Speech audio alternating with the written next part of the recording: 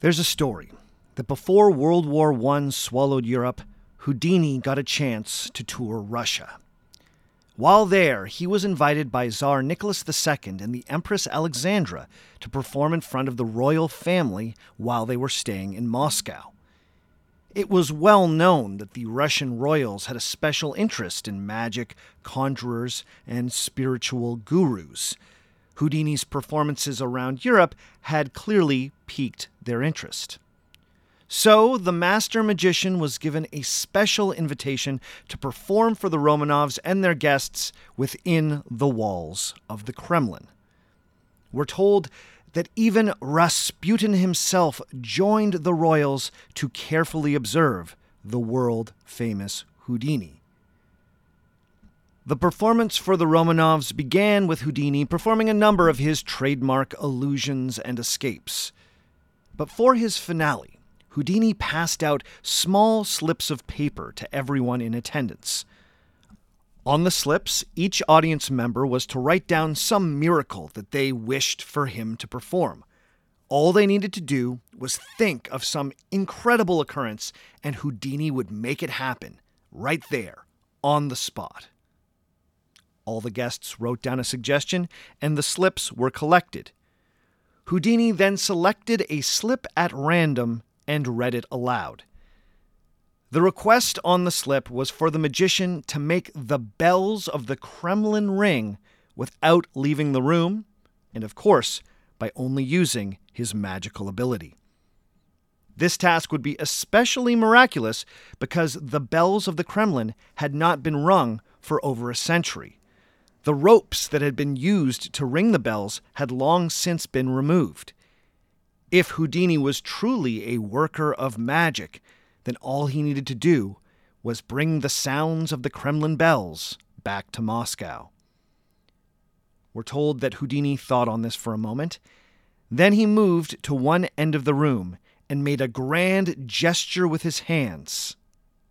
And then they heard the sound.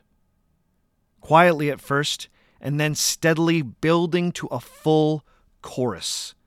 The bells were ringing. The Romanovs were delighted, and Rasputin, we're told, quietly stewed in the corner, annoyed to be upstaged by this American. How did he do it? Well, if we believe our source, Houdini eventually revealed the secret of this little feat. You see, Houdini had planted the slip that said, "Ring the bells of the Kremlin." No one in the room had actually written down that suggestion. He then used a simple sleight of hand to produce the desired slip of paper when the time was right. Across the courtyard from where Houdini was performing was Bess Houdini, the magician's wife, watching the performance carefully through the window. When Houdini gave the signal, Bess leaned out an open window and aimed an air rifle at the bells. She then opened fire, and soon the bells of the Kremlin were ringing through the Moscow night. The story I just told you has become one of the most beloved bits of Houdini lore. This is Houdini in full Forrest Gump mode, after all. He's crossing paths with the notables of his era. He's even outshining the equally mythical Rasputin, in his own house, no less. This story was a particular favorite of the great American writer and director Orson Wells. If you're not familiar, Orson Wells is perhaps best known as the auteur behind the film Citizen Kane, which is still ranked by the AFI as the greatest American film ever made. Wells was also one of the key figures behind the infamous War of the Worlds radio broadcast in 1938. That was the adaptation of the beloved H.G. Wells novel, presented as a series of radio news broadcasts. Legend has it that the radio play was so convincing that it caused a real panic among listeners who thought that the Martian invasion being described was actually happening. Now, since then, many historical sleuths have thrown some cold water on the idea that there was a mass panic caused by the radio play.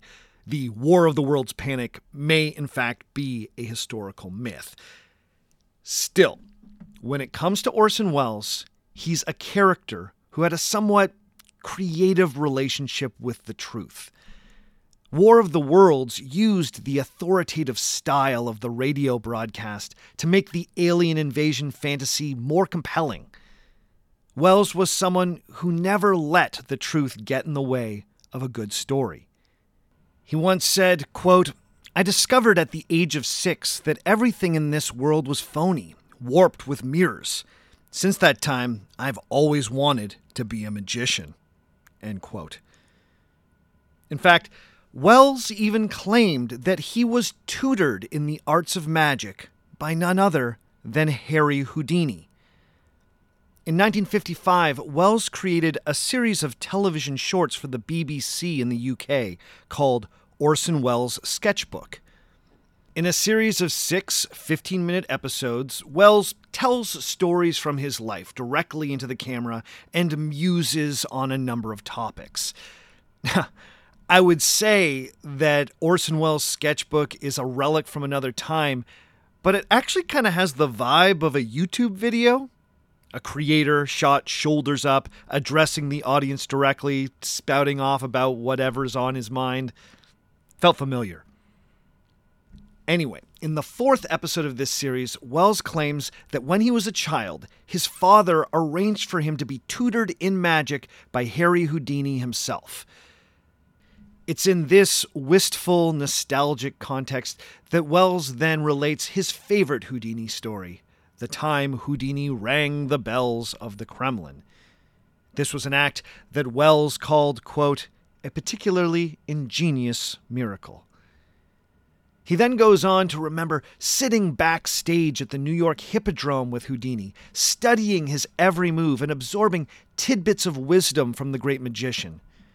Wells would remember that Houdini would tell him sternly, quote, "You must practice a trick, Orson, 1,000 times before you perform it," end quote. However, Wells would also remember that as he was absorbing that lesson, one of Houdini's confederates, an inventor who created stage illusions, came into the dressing room with a new magical lantern. Houdini apparently took one look at it and said, "Wonderful, I will put it in the show this evening." According to Wells, this do as I say, but not as I do attitude was, quote, "the start of a great disillusionment," end quote. The start of a great disillusionment indeed, Orson.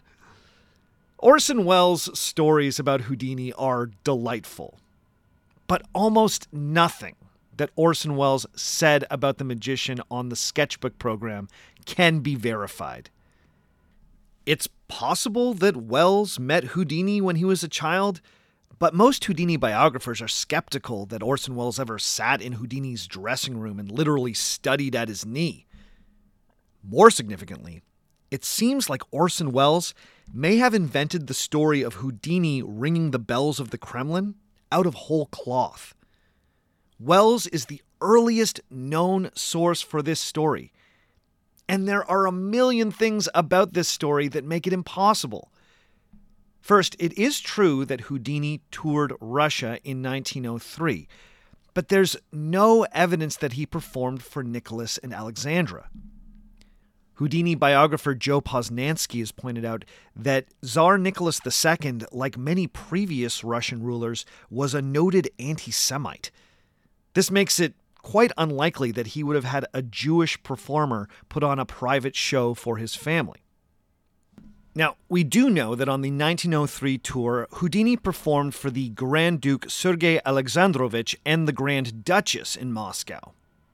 The Grand Duke was Nicholas's nephew, so either he didn't know that Houdini was Jewish, or the Grand Duke simply was not bothered by the fact. But aside from this performance for the Grand Duke, there is no other evidence that Houdini performed for any other royals while in Russia. But on top of that, there are other details of the Orson Welles story that don't add up.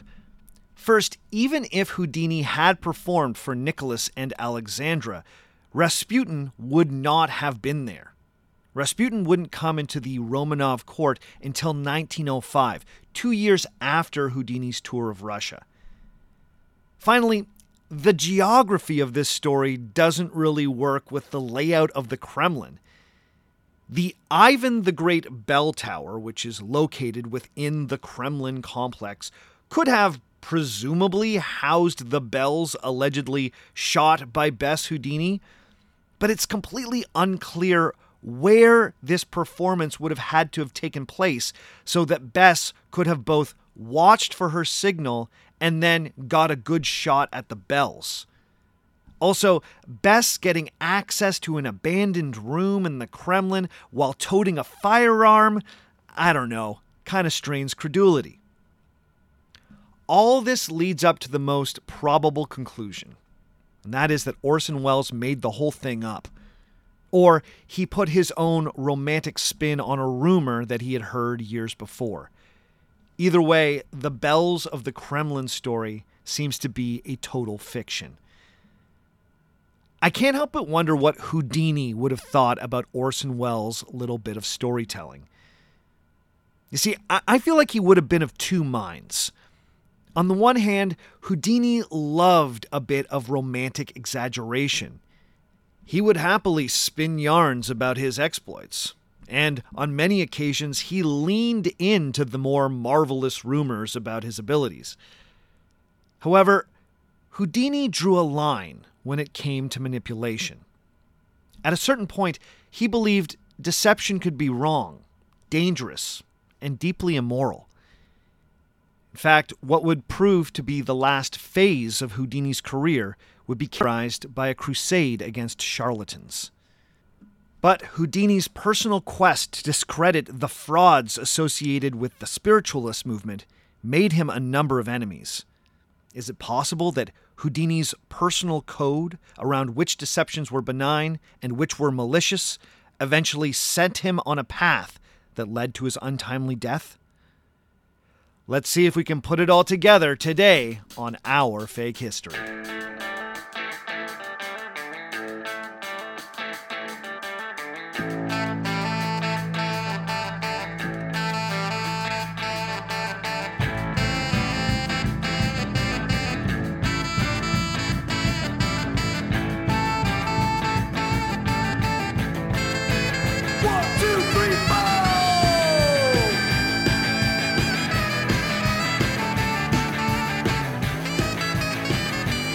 Episode number 170, Who Knows Houdini, Part 3. Hello and welcome to Our Fake History. My name is Sebastian Major, and this is the podcast where we explore historical myths and try to determine what's fact, what's fiction, and what is such a good story that it simply must be told. Before we get going this week, I just want to remind everyone that an ad-free version of this podcast is available through Patreon. Go to patreon.com/ourfakehistory and start supporting at $5 or more every month. And you can get access to an ad-free feed and access to all the other wonderful extras I currently have on offer. This includes my most recent extra episode giving my critique of the Graham Hancock Netflix thing called Ancient Apocalypse. If that sounds like something you're interested in, then please go check it out.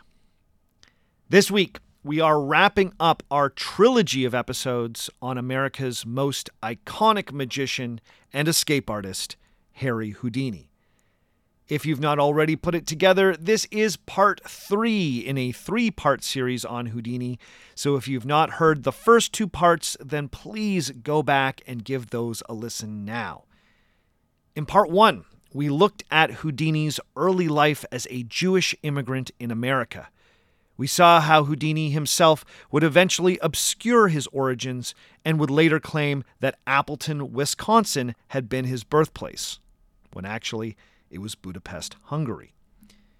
We then traced his early career and explored the questionable tale of how he met and married his wife Bess. In part 2, we looked at Houdini's meteoric rise to fame in the year 1899.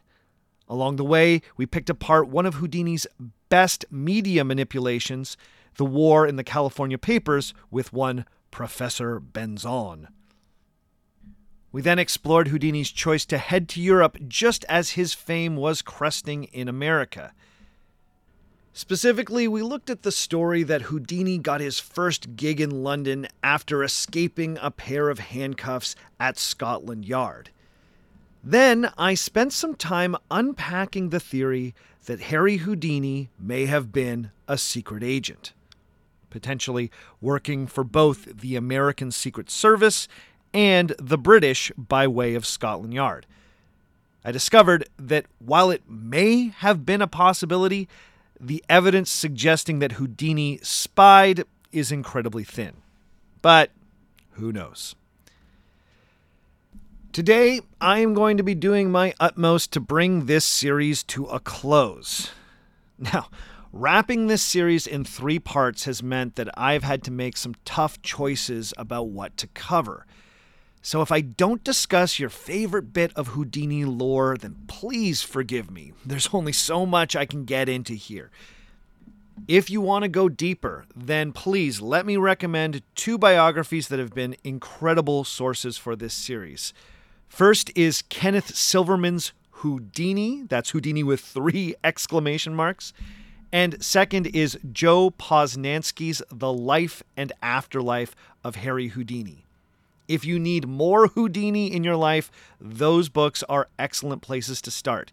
You can also go to ourfakehistory.com and click on the page for this episode and see all of the sources that I used to make this series. Okay, we've got lots to cover, so let's not waste any more time. Let's pick up with Houdini when he returned to America in 1905 and tried to take his career and reputation to the next level. Let's dive in.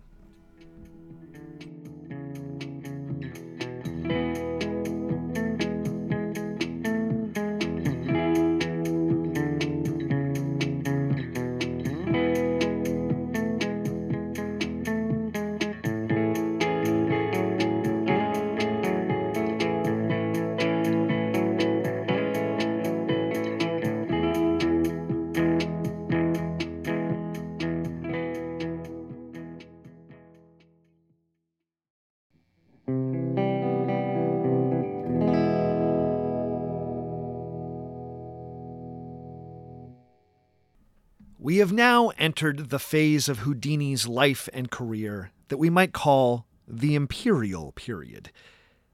This is a phrase that I've used before on the podcast, that I've actually borrowed from the pop chart analyst Chris Melanthi, host of the podcast Hit Parade. He uses that term to describe an era in an artist's career where they simultaneously hit a creative, commercial, and critical peak. This is the era when they are truly unstoppable and their greatness can't really be denied. For Houdini, the Imperial period arguably lasted from 1904 to 1913. And some might even argue that it continued all the way to his death in 1926. Now, obviously, this is a huge swath of time, and I'm not going to be able to go through it all with a fine-tooth comb. But what I do want to do is point out a number of the essential moments that enshrined Houdini as the world's premier magician and escape artist. And, of course, I want to bust some persistent myths along the way. So that means I'm going to be picking up the pace of our narrative a little bit here. Hopefully, you'll indulge me.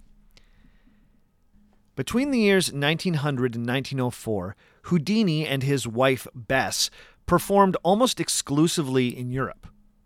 Now, that's not to say that they never returned to America in those years. They would vacation and visit family, but they would not perform in the United States again until 1905. Essentially, Houdini had become a more expensive act to book as his profile grew in Europe.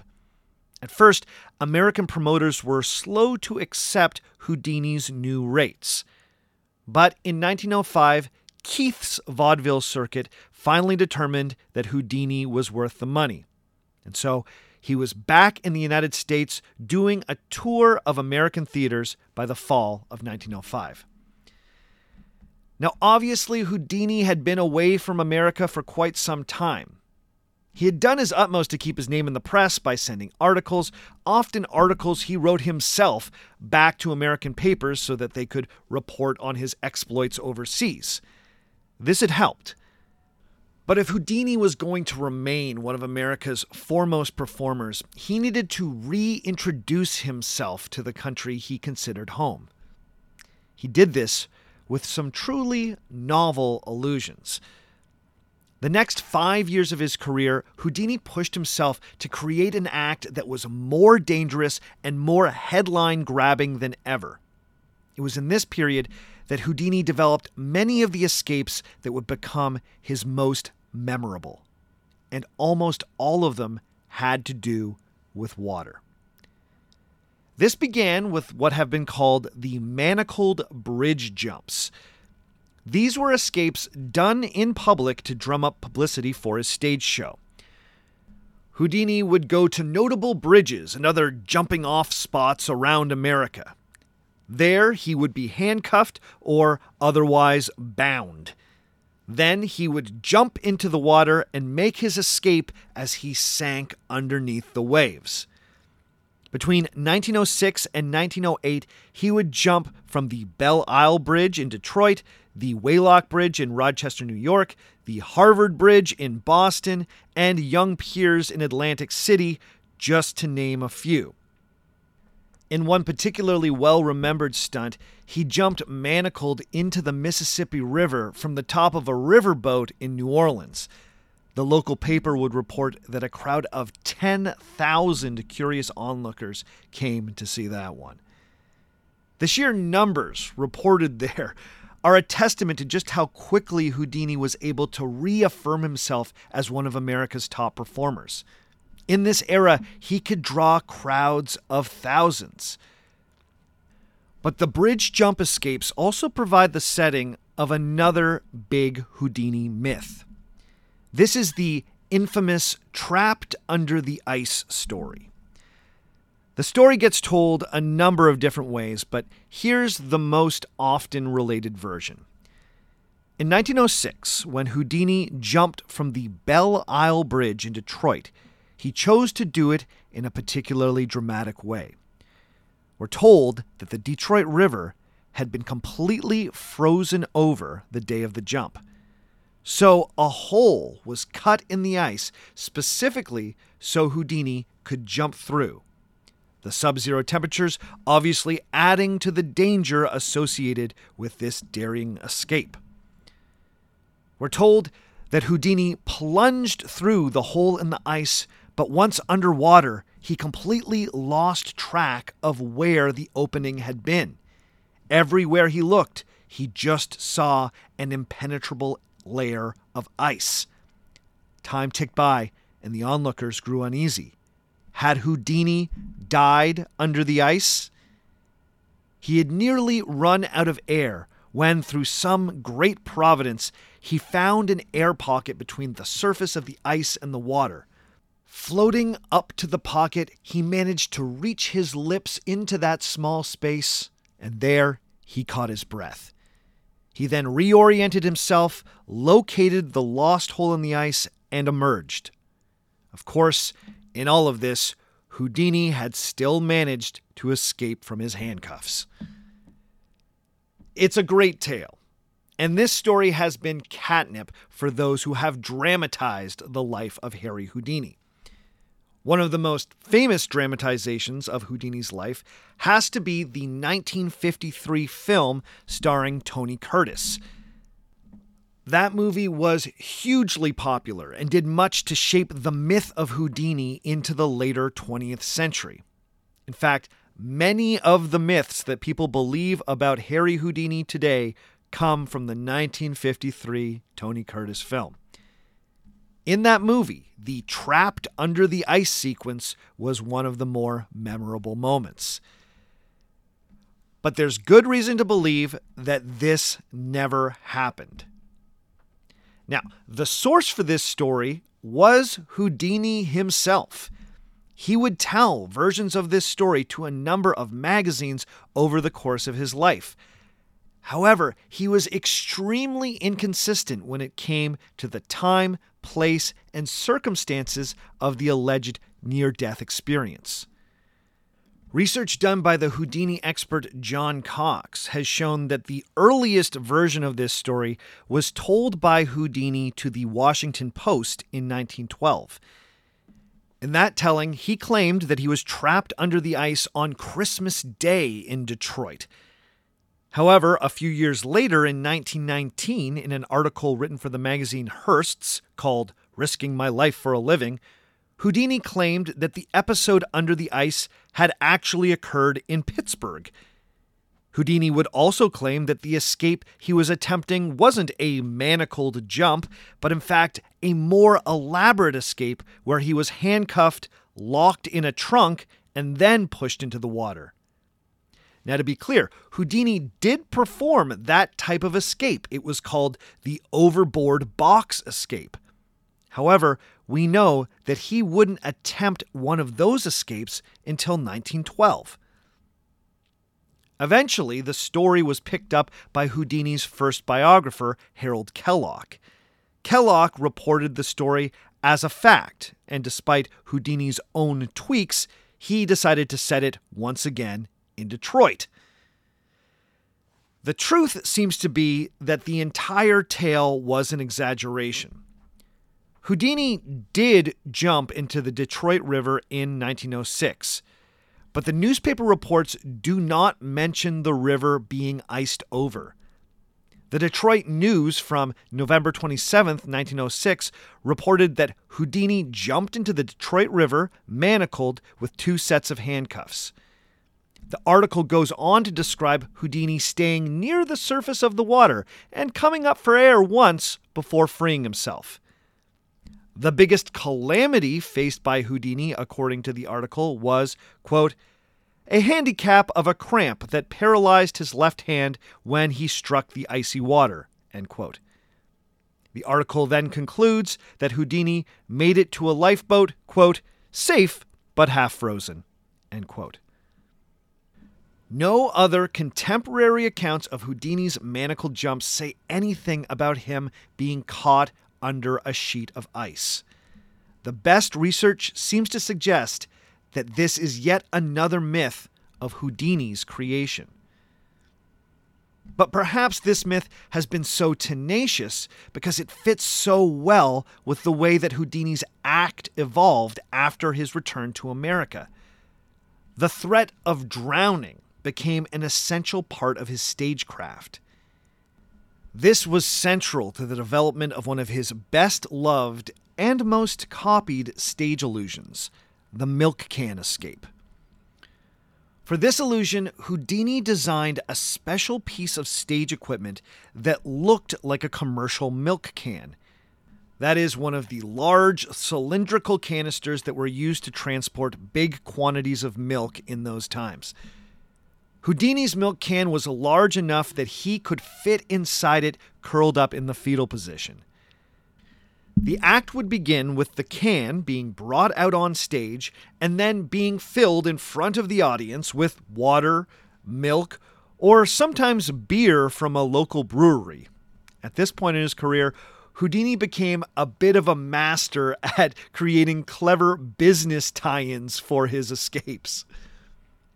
Houdini would then crawl into the can, displacing the water as he got in. Then he would challenge the audience to hold their breath along with him. Now, Houdini had been training himself to hold his breath for extended periods of time, and he got quite good at it. He would get into the can, the lid would be placed over his head, and he would stay submerged for well over a minute, long after most of the audience had given up holding their breath.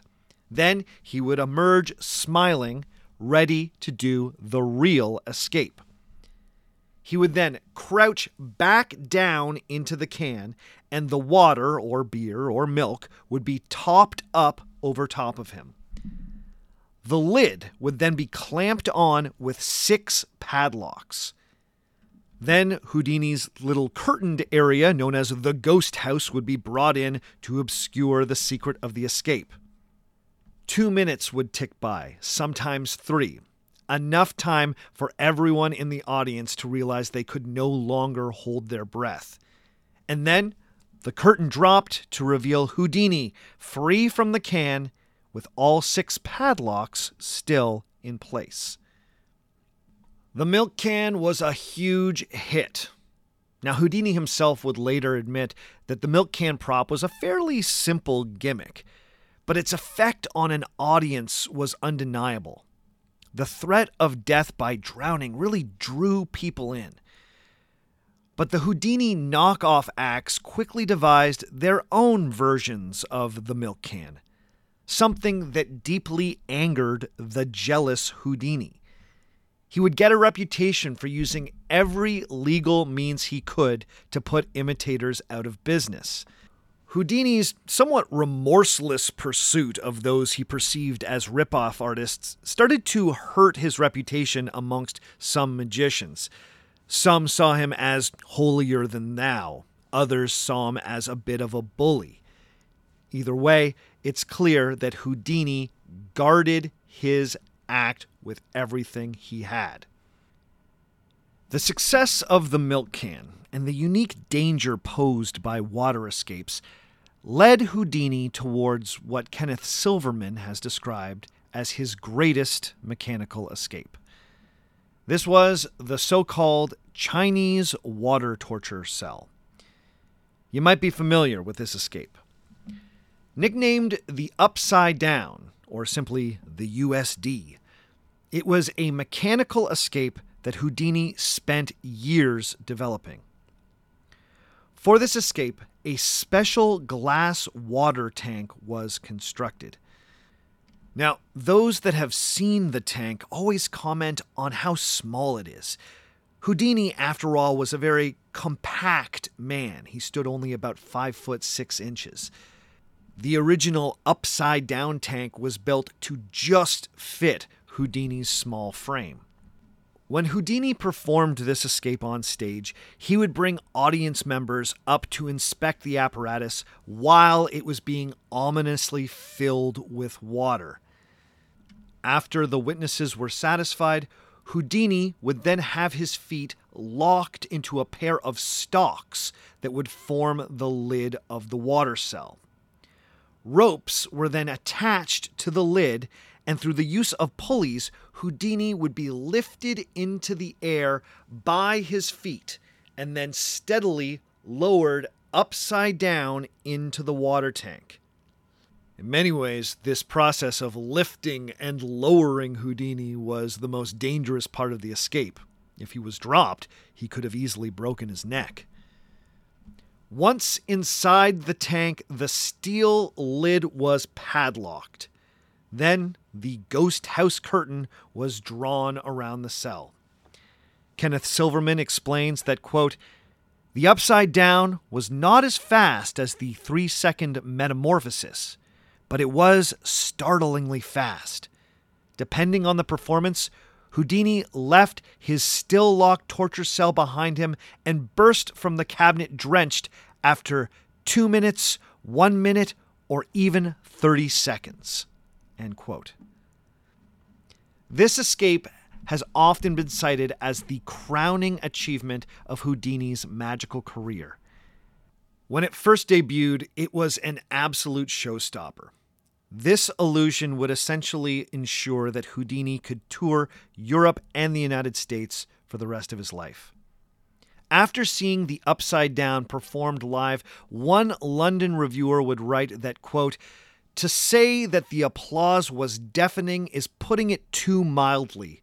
The audience seemingly rose in a body and cannonaded their expressions of approval." End quote. But the story around the creation of the Chinese water torture cell also tells us something about Houdini at the height of his fame. The Upside Down, which first debuted in 1912, in many ways capped what had been a 7-year run of Houdini truly dominating the world of magic. Not only was he the most famous contemporary magician, but he began to see himself as one of the greatest of all time.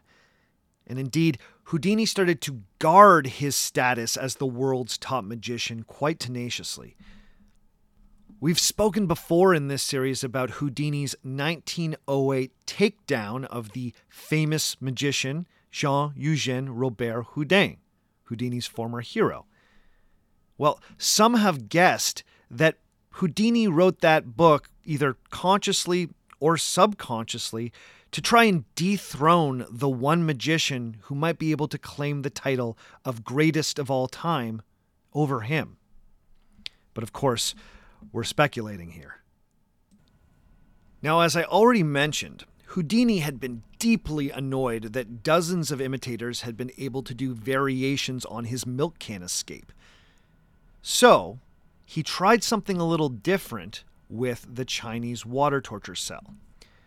To protect the secret of the Upside Down, Houdini went to the trouble of writing a one-act play called Harry Houdini Upside Down. You see, while you couldn't technically patent a stage illusion, you could copyright a piece of theater. So, believe it or not, Houdini first performed the illusion as part of a hastily written play in London, attended by just a handful of people for legal purposes. This meant that when imitators inevitably popped up, Houdini could sue for violation of copyright. They were doing his play without his permission. I kind of love that. The Chinese water torture act would also become an essential element in the Houdini myth.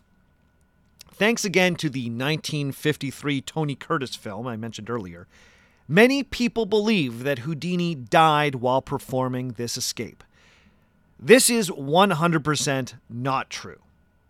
It makes for a much more dramatic ending, of course, if Houdini died on stage performing his best-loved illusion. It's a far more mythical ending. Icarus flies too close to the sun and whatnot. But that story is just pure Hollywood. But it is true that Houdini would die before his time. In fact, the final chapter of Houdini's story is deeply concerned with questions of death and the afterlife. So let's take a quick break, and when we return, we'll see how Houdini confronted death during his final years.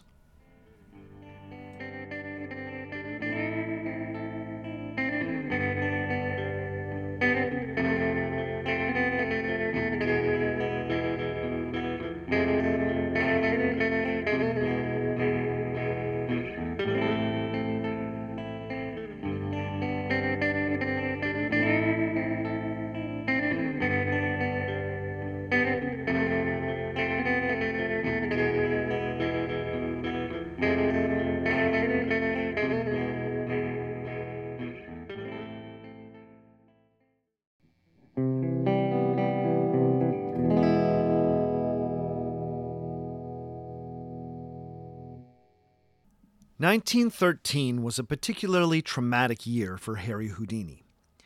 In the summer of that year, he boarded a steamer for Europe.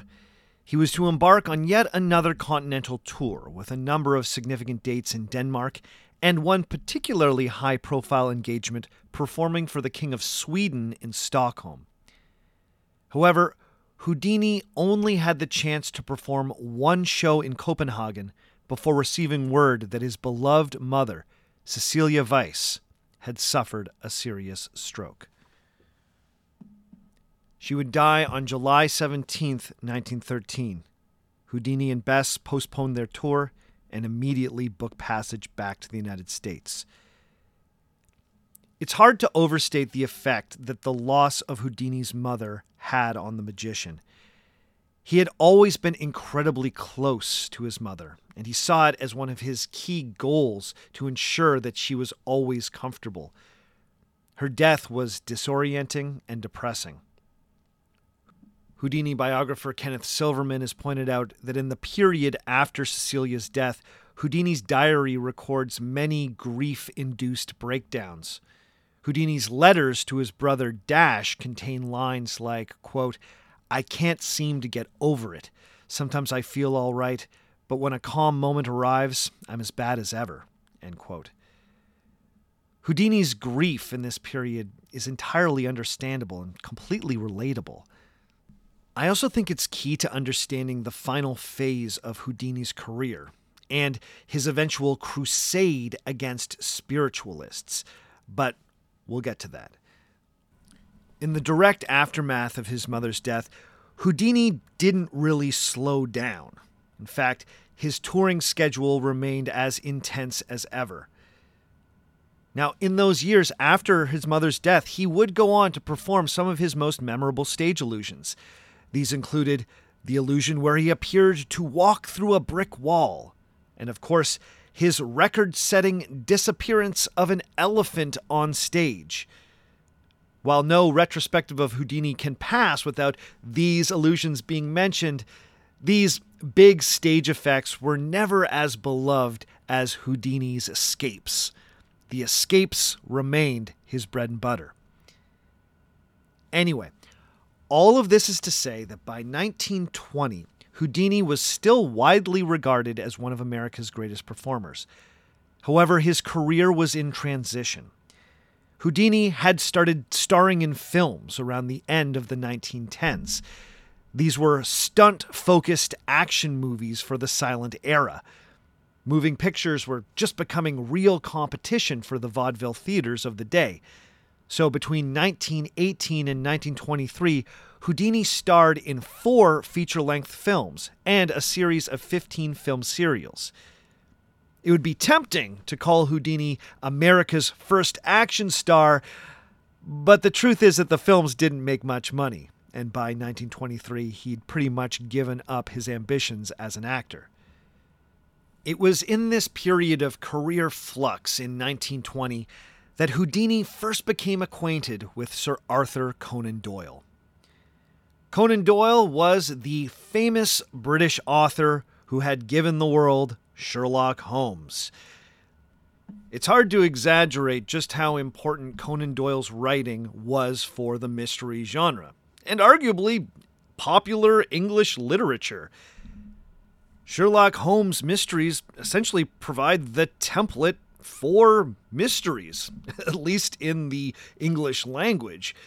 You could argue that every mystery writer has just been building on the work of Sir Arthur Conan Doyle ever since he started publishing. Now, I'm sure that's an oversimplification, and there are other writers that have been just as significant, or writers that have come after Sir Arthur Conan Doyle that were not directly influenced by Sherlock Holmes. But still, I think we can agree that Sherlock Holmes is one of the most important characters in English literature in the last 100 years, maybe more. I'm throwing it out there. But what I find interesting is that Sir Arthur Conan Doyle, the author, could not have been more different from his literary creation, Sherlock Holmes. As fans of Holmes know, the detective is defined by his scientific precision, his nearly superhuman powers of observation, and most importantly, his powers of logical deduction.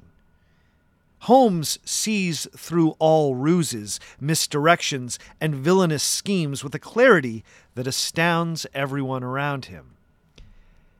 Sir Arthur Conan Doyle, on the other hand, was a bit more, shall we say, credulous. Doyle was a true believer in spiritualism. What does that mean? Well, he first started attending seances in the 1880s, and he quickly became convinced that the phenomena that he witnessed during these sittings were quite real. He believed that there were people on this earth, mediums, who could contact the realm of the spirits. He believed that in the context of these seances, spirits could take physical form, manipulate objects in a room, speak and sometimes manifest strange types of goo known as ectoplasm. After World War I, spiritualism experienced a bit of a revival in Europe and the United States. Some who had lost loved ones during the war were taking solace in experiences with mediums who claimed that they could put them in contact with their deceased family members. Conan Doyle himself lost his eldest son, Kingsley, who was wounded in the Battle of the Somme and later passed away in a British infirmary. Kenneth Silverman has suggested that it was the loss of Kingsley that turned Conan Doyle from a, quote, believer to an evangelist, end quote. After the death of Kingsley, Doyle sat with a medium in London where he believed he heard the voice of his deceased son.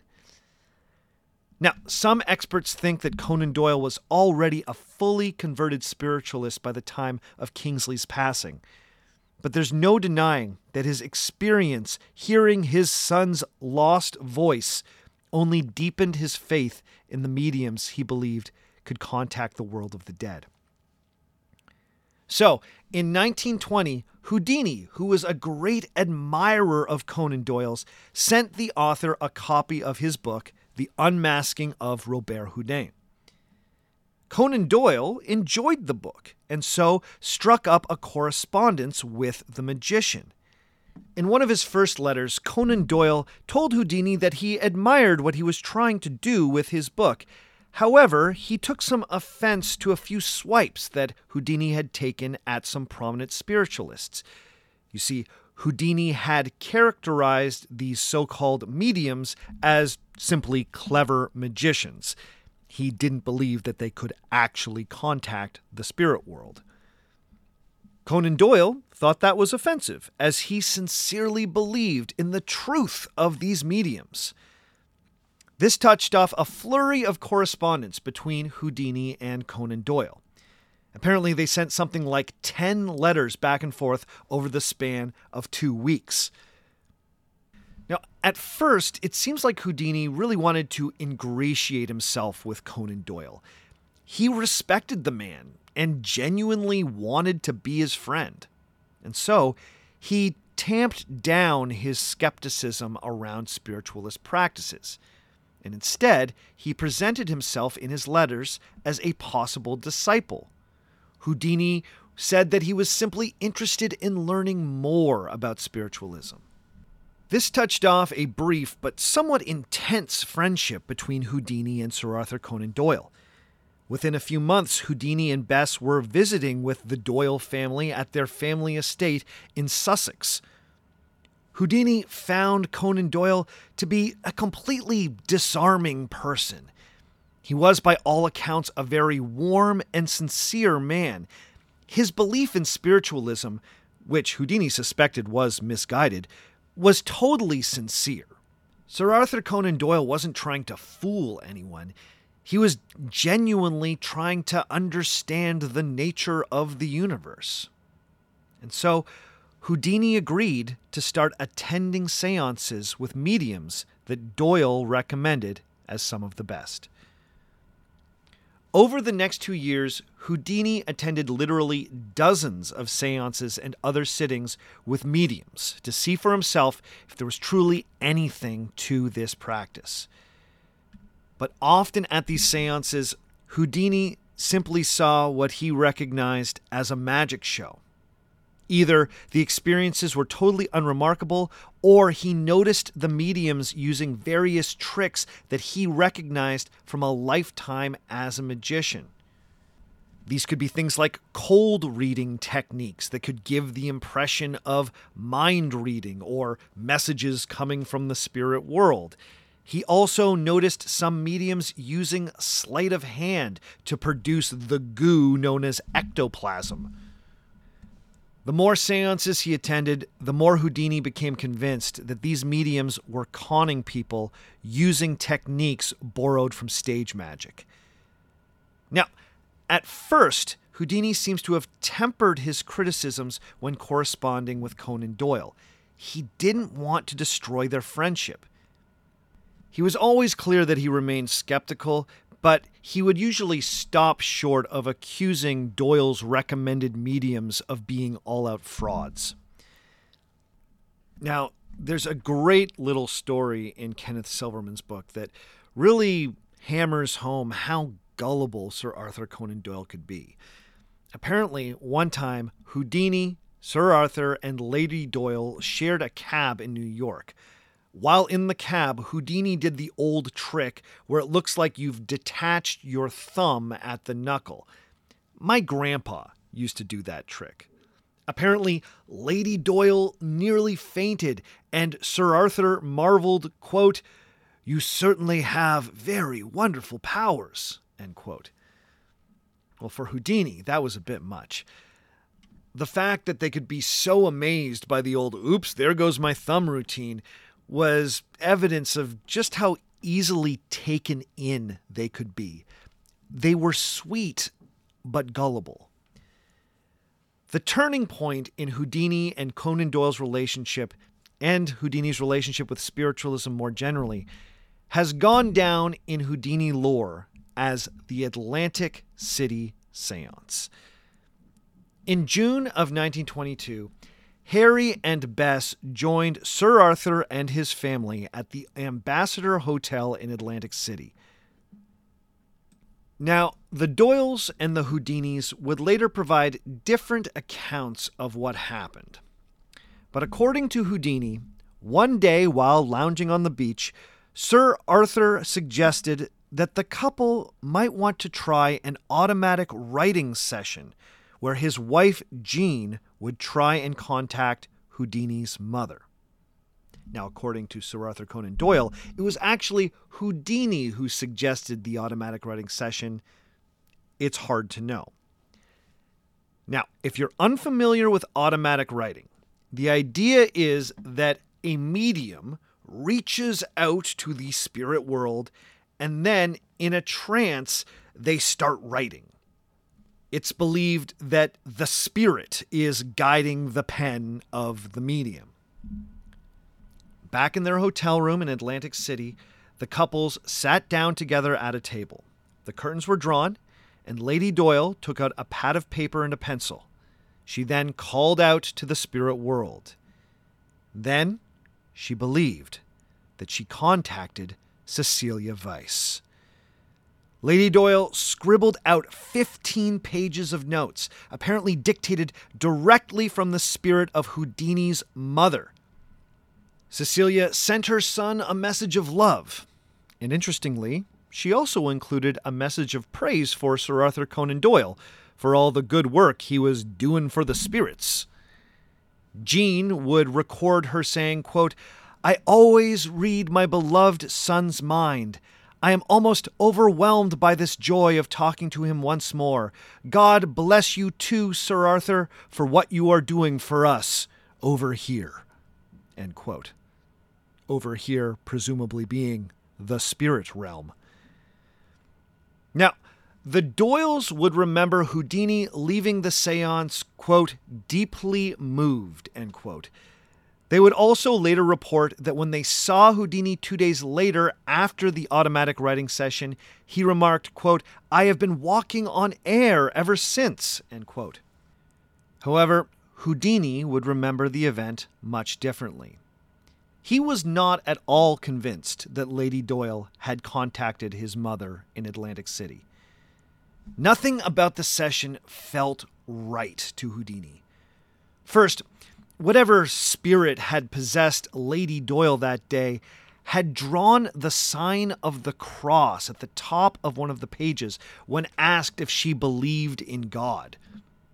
Houdini thought this was strange, considering that his mother was Jewish, the wife of a rabbi no less. She would not have made the sign of the cross. Secondly, all the notes made by Lady Doyle were in clear, grammatically sound English. Cecilia Weiss barely spoke English. She communicated in German and Yiddish for most of her life and only spoke the most basic broken English. These 15 pages of English love notes simply did not sound like Houdini's mother. Now, he didn't think that the Doyles were purposely trying to deceive him. Rather, he became convinced that they had truly deluded themselves. Lady Doyle believed that she was truly channeling the spirits, but Houdini chalked this up to what he called, quote, religious mania.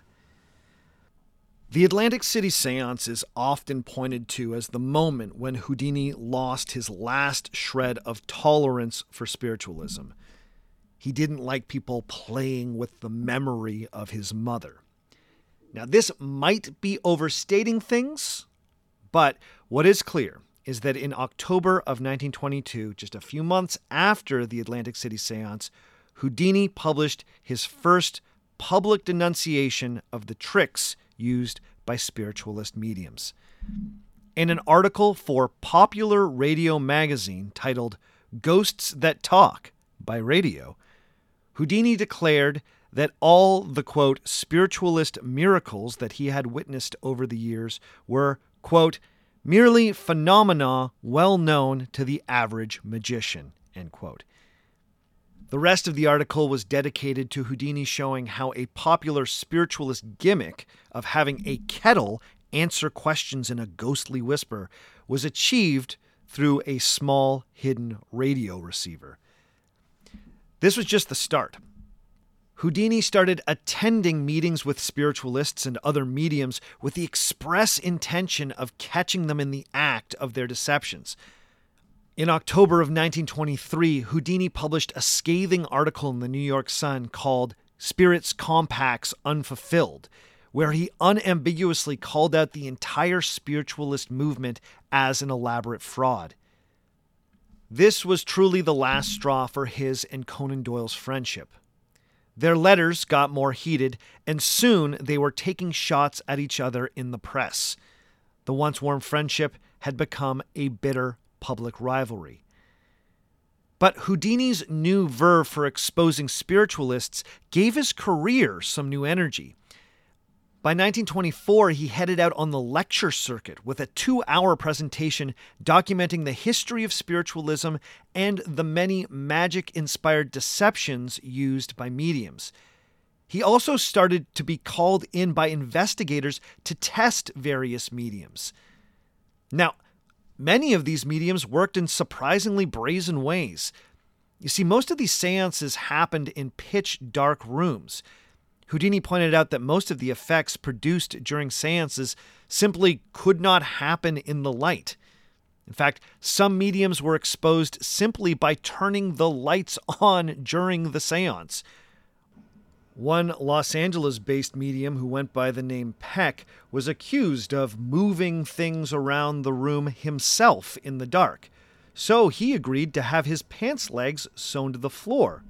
Well, at one of these seances, the lights were turned on, and he was caught creeping around the room in his underwear.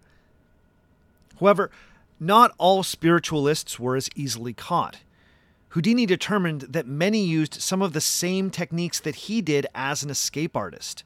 Some spiritualists manipulated objects in the room with their surprisingly dexterous toes and feet. Some used spies and informants to dig up information on their seance attendees ahead of time to give the impression of having messages sent by the spirits. This all culminated in a book-length expose of a number of the best-known mediums titled A Magician Among the Spirits. According to some, it's the best book that Houdini ever wrote. So if you're really curious about all the techniques used by spiritualists revealed by Houdini, then please check out Magician Among the Spirits. Eventually, Houdini ended up devoting the whole third act of his stage show to demonstrating how spiritualists achieved their effects. This was sort of like a proto-Penn and Teller routine, where Houdini would show the audience how tricks were done. Now, Houdini felt like he was coming from a very moral place when he took on the spiritualists. He truly believed that their deceptions were cruel and manipulative. Mediums who charged money for their services were literally profiting off of people's grief and offering them false hope. At the height of his crusade, Harry Houdini would even testify before the Congress of the United States, arguing that mediums and other types of fortune-telling should be banned. But this brings us to one of the questions that fascinates me about the life of Harry Houdini. And that is, when is it justified to lie? What deceptions are moral? I think Houdini articulated this best in the introduction to his book, A Magician Among the Spirits. In that introduction, he reflects on his own early dalliances with spiritualism in his magic act. He would write, quote, "I appreciated the fact that I surprised my clients, but while aware of the fact that I was deceiving them, I did not see or understand the seriousness of trifling with such sacred sentimentality and the baneful results which inevitably followed. To me it was a lark. I was a mystifier, and as such my ambition was being gratified and my love for a mild sensation satisfied. After delving deep, I realized the seriousness of it all. As I advanced to riper years of experience, I was brought to a realization of the seriousness of trifling with the hallowed reverence what the average human being bestows on the departed. And when I personally became afflicted with similar grief, I was chagrined that I should ever have been guilty of such frivolity, and for the first time I realized that it bordered on crime." End quote. For Houdini, there was the line in the sand. You could deceive people, but you couldn't play with real emotions, especially the love of family. That was sacred. While many cheered Houdini's crusade, it also made him many enemies. Not only were the mediums enraged that Houdini was running them out of business, but spiritualist true believers like Sir Arthur Conan Doyle felt like what he was doing was nearly hateful. From Doyle's perspective, Houdini was attacking his religion. There were even a few magicians who were uncomfortable with the fact that to expose spiritualists, Houdini had to break a cardinal rule of magic: don't reveal magical secrets. By demonstrating how spiritualists achieve their ends, Houdini was also, by extension, ruining the illusions of some legitimate stage magicians. But despite this pushback, Houdini was not deterred in the slightest. In fact, as the years went on, he began to hope that his campaign against spiritualism would become his legacy. But unfortunately, by 1926, Houdini's career would be cut short. By Halloween of that year, Harry Houdini would be dead. What happened? Why did we lose Houdini while he was still in the prime of his life? Well, let's take one more break, and when we return, we'll get to the bottom of it.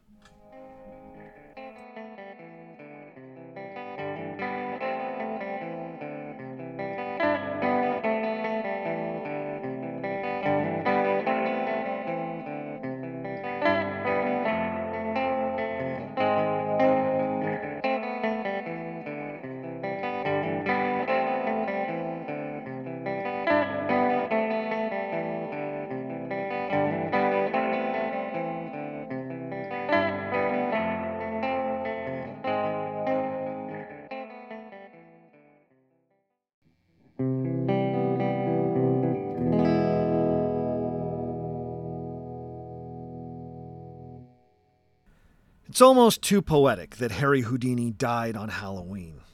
For a man so deeply associated with magic to die on the most darkly magical night of the year, I mean, if you wrote it in a work of fiction, people would roll their eyes. But it's true. It's oddly fitting that the circumstances around Houdini's death are somewhat strange and still a little mysterious. As I said earlier, one of the most popular misconceptions about Houdini's death comes from the 1953 Houdini biopic starring Tony Curtis. That is the belief, of course, that Houdini dramatically died on stage while performing the Chinese water torture escape. But if you have been disabused of this Hollywood myth, then you may have heard the other story about Houdini's death. That is, that Houdini died after being punched hard in the stomach. But of course, turns out the fabled punch story is a bit more complicated than you might expect. So let's break this down. One of the most thorough examinations of Houdini's death has to be Montreal journalist Don Bell's 2004 book, The Man Who Killed Houdini.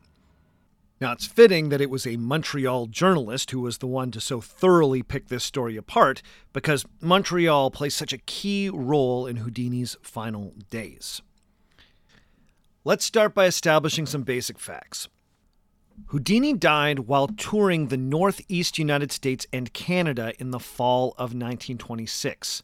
And it was while he was in Montreal, between October 20th and October 22nd, while performing a run of dates at the Princess Theatre, that Houdini sustained a punch to the abdomen.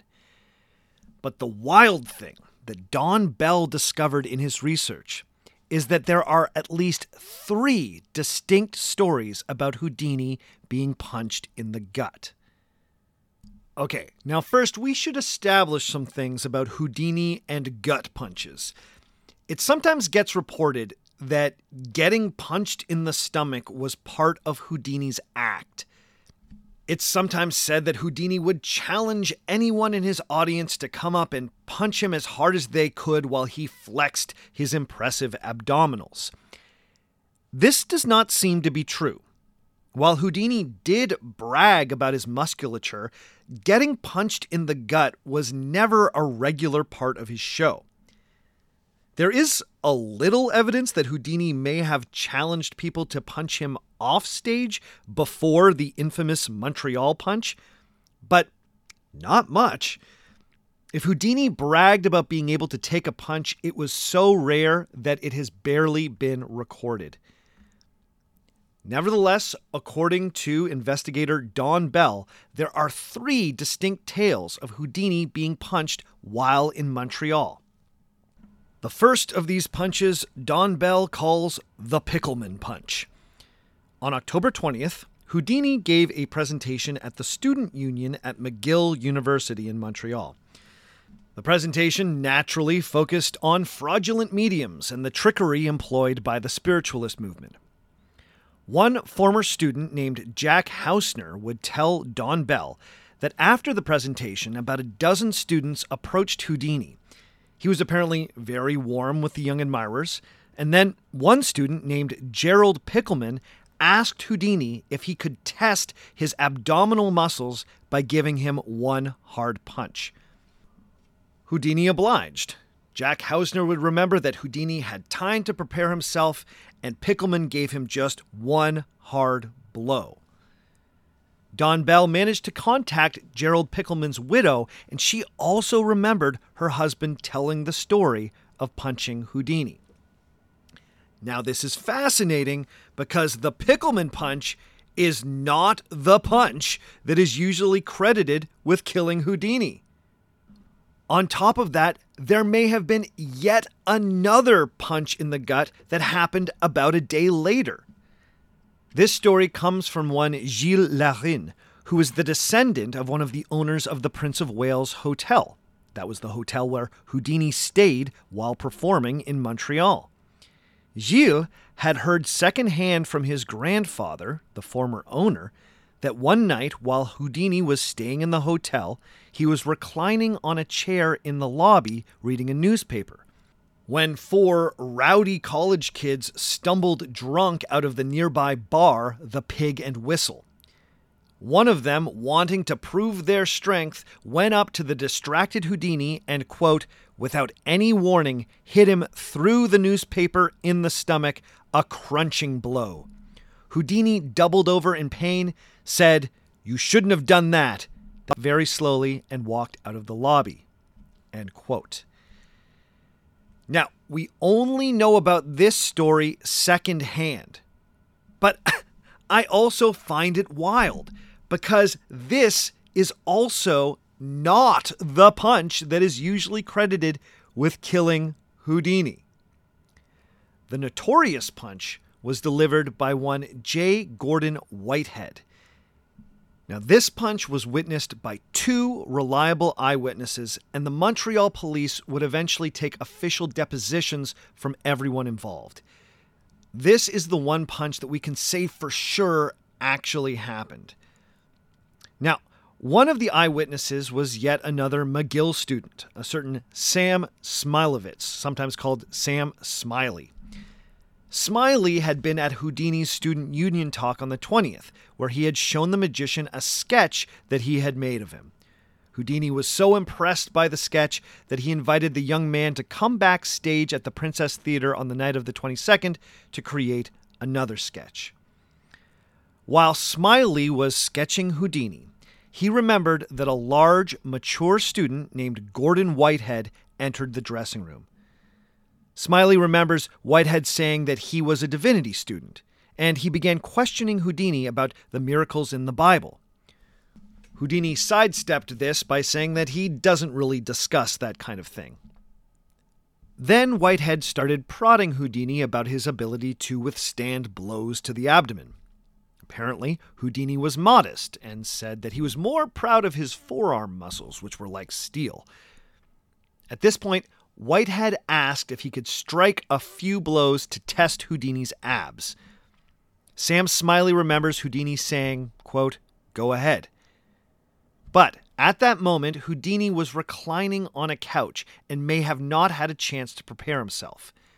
The eyewitness remembered Whitehead landing 5 or 6 strong blows to Houdini's midsection before someone else in the room finally pulled him off. Perhaps realizing that he had overdone it, Whitehead then quickly left the room. Now, we can't be sure that every detail given to us by Sam Smiley is accurate, but thanks to corroborating documents from the Montreal police, we can say with certainty that the Whitehead punch did happen. But here's the thing that I think is so crazy.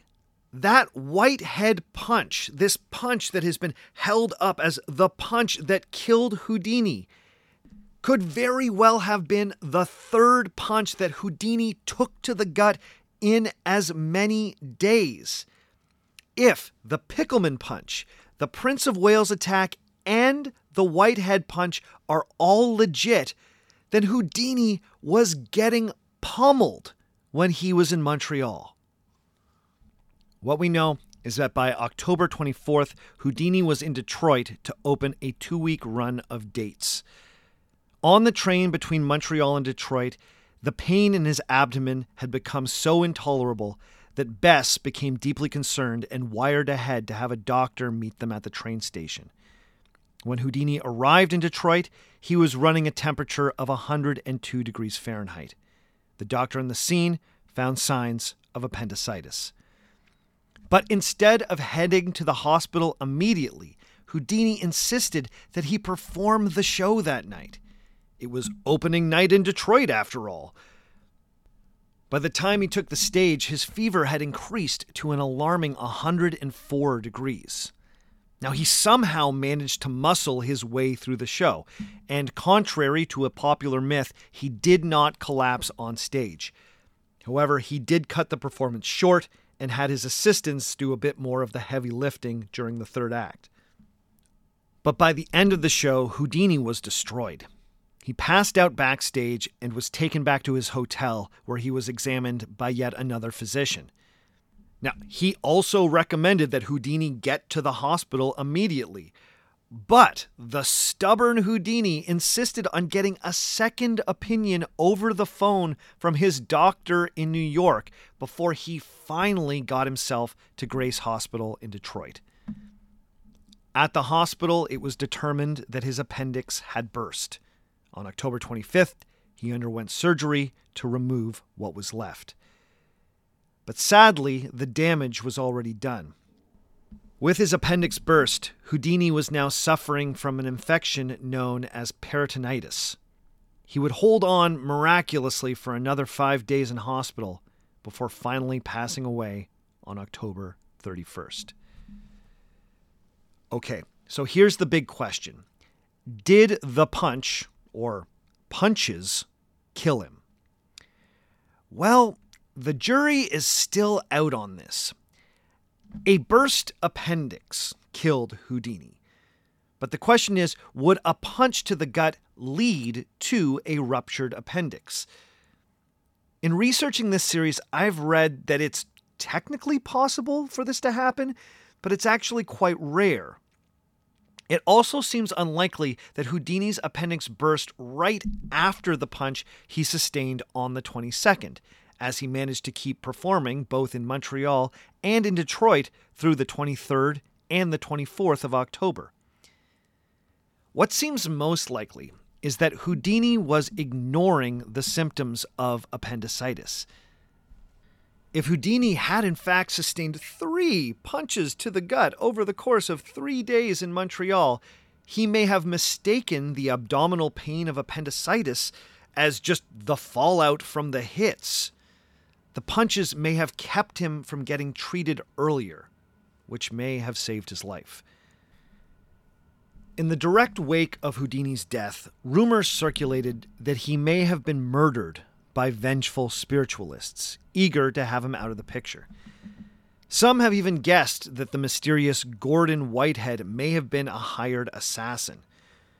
Houdini had often joked that the day he died would be a national day of celebration for the spiritualists. He even once commented to a friend that, quote, "Those mediums are bad actors and would think of nothing of putting you in the hospital or worse," end quote.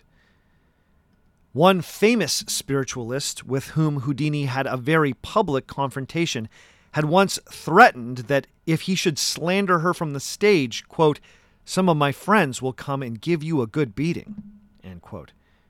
She would even go on to publicly curse Houdini and prophesy his death for December 21st, 1925. While she got the date wrong, the fact that Houdini was dead within the year kept true believers, well, believing.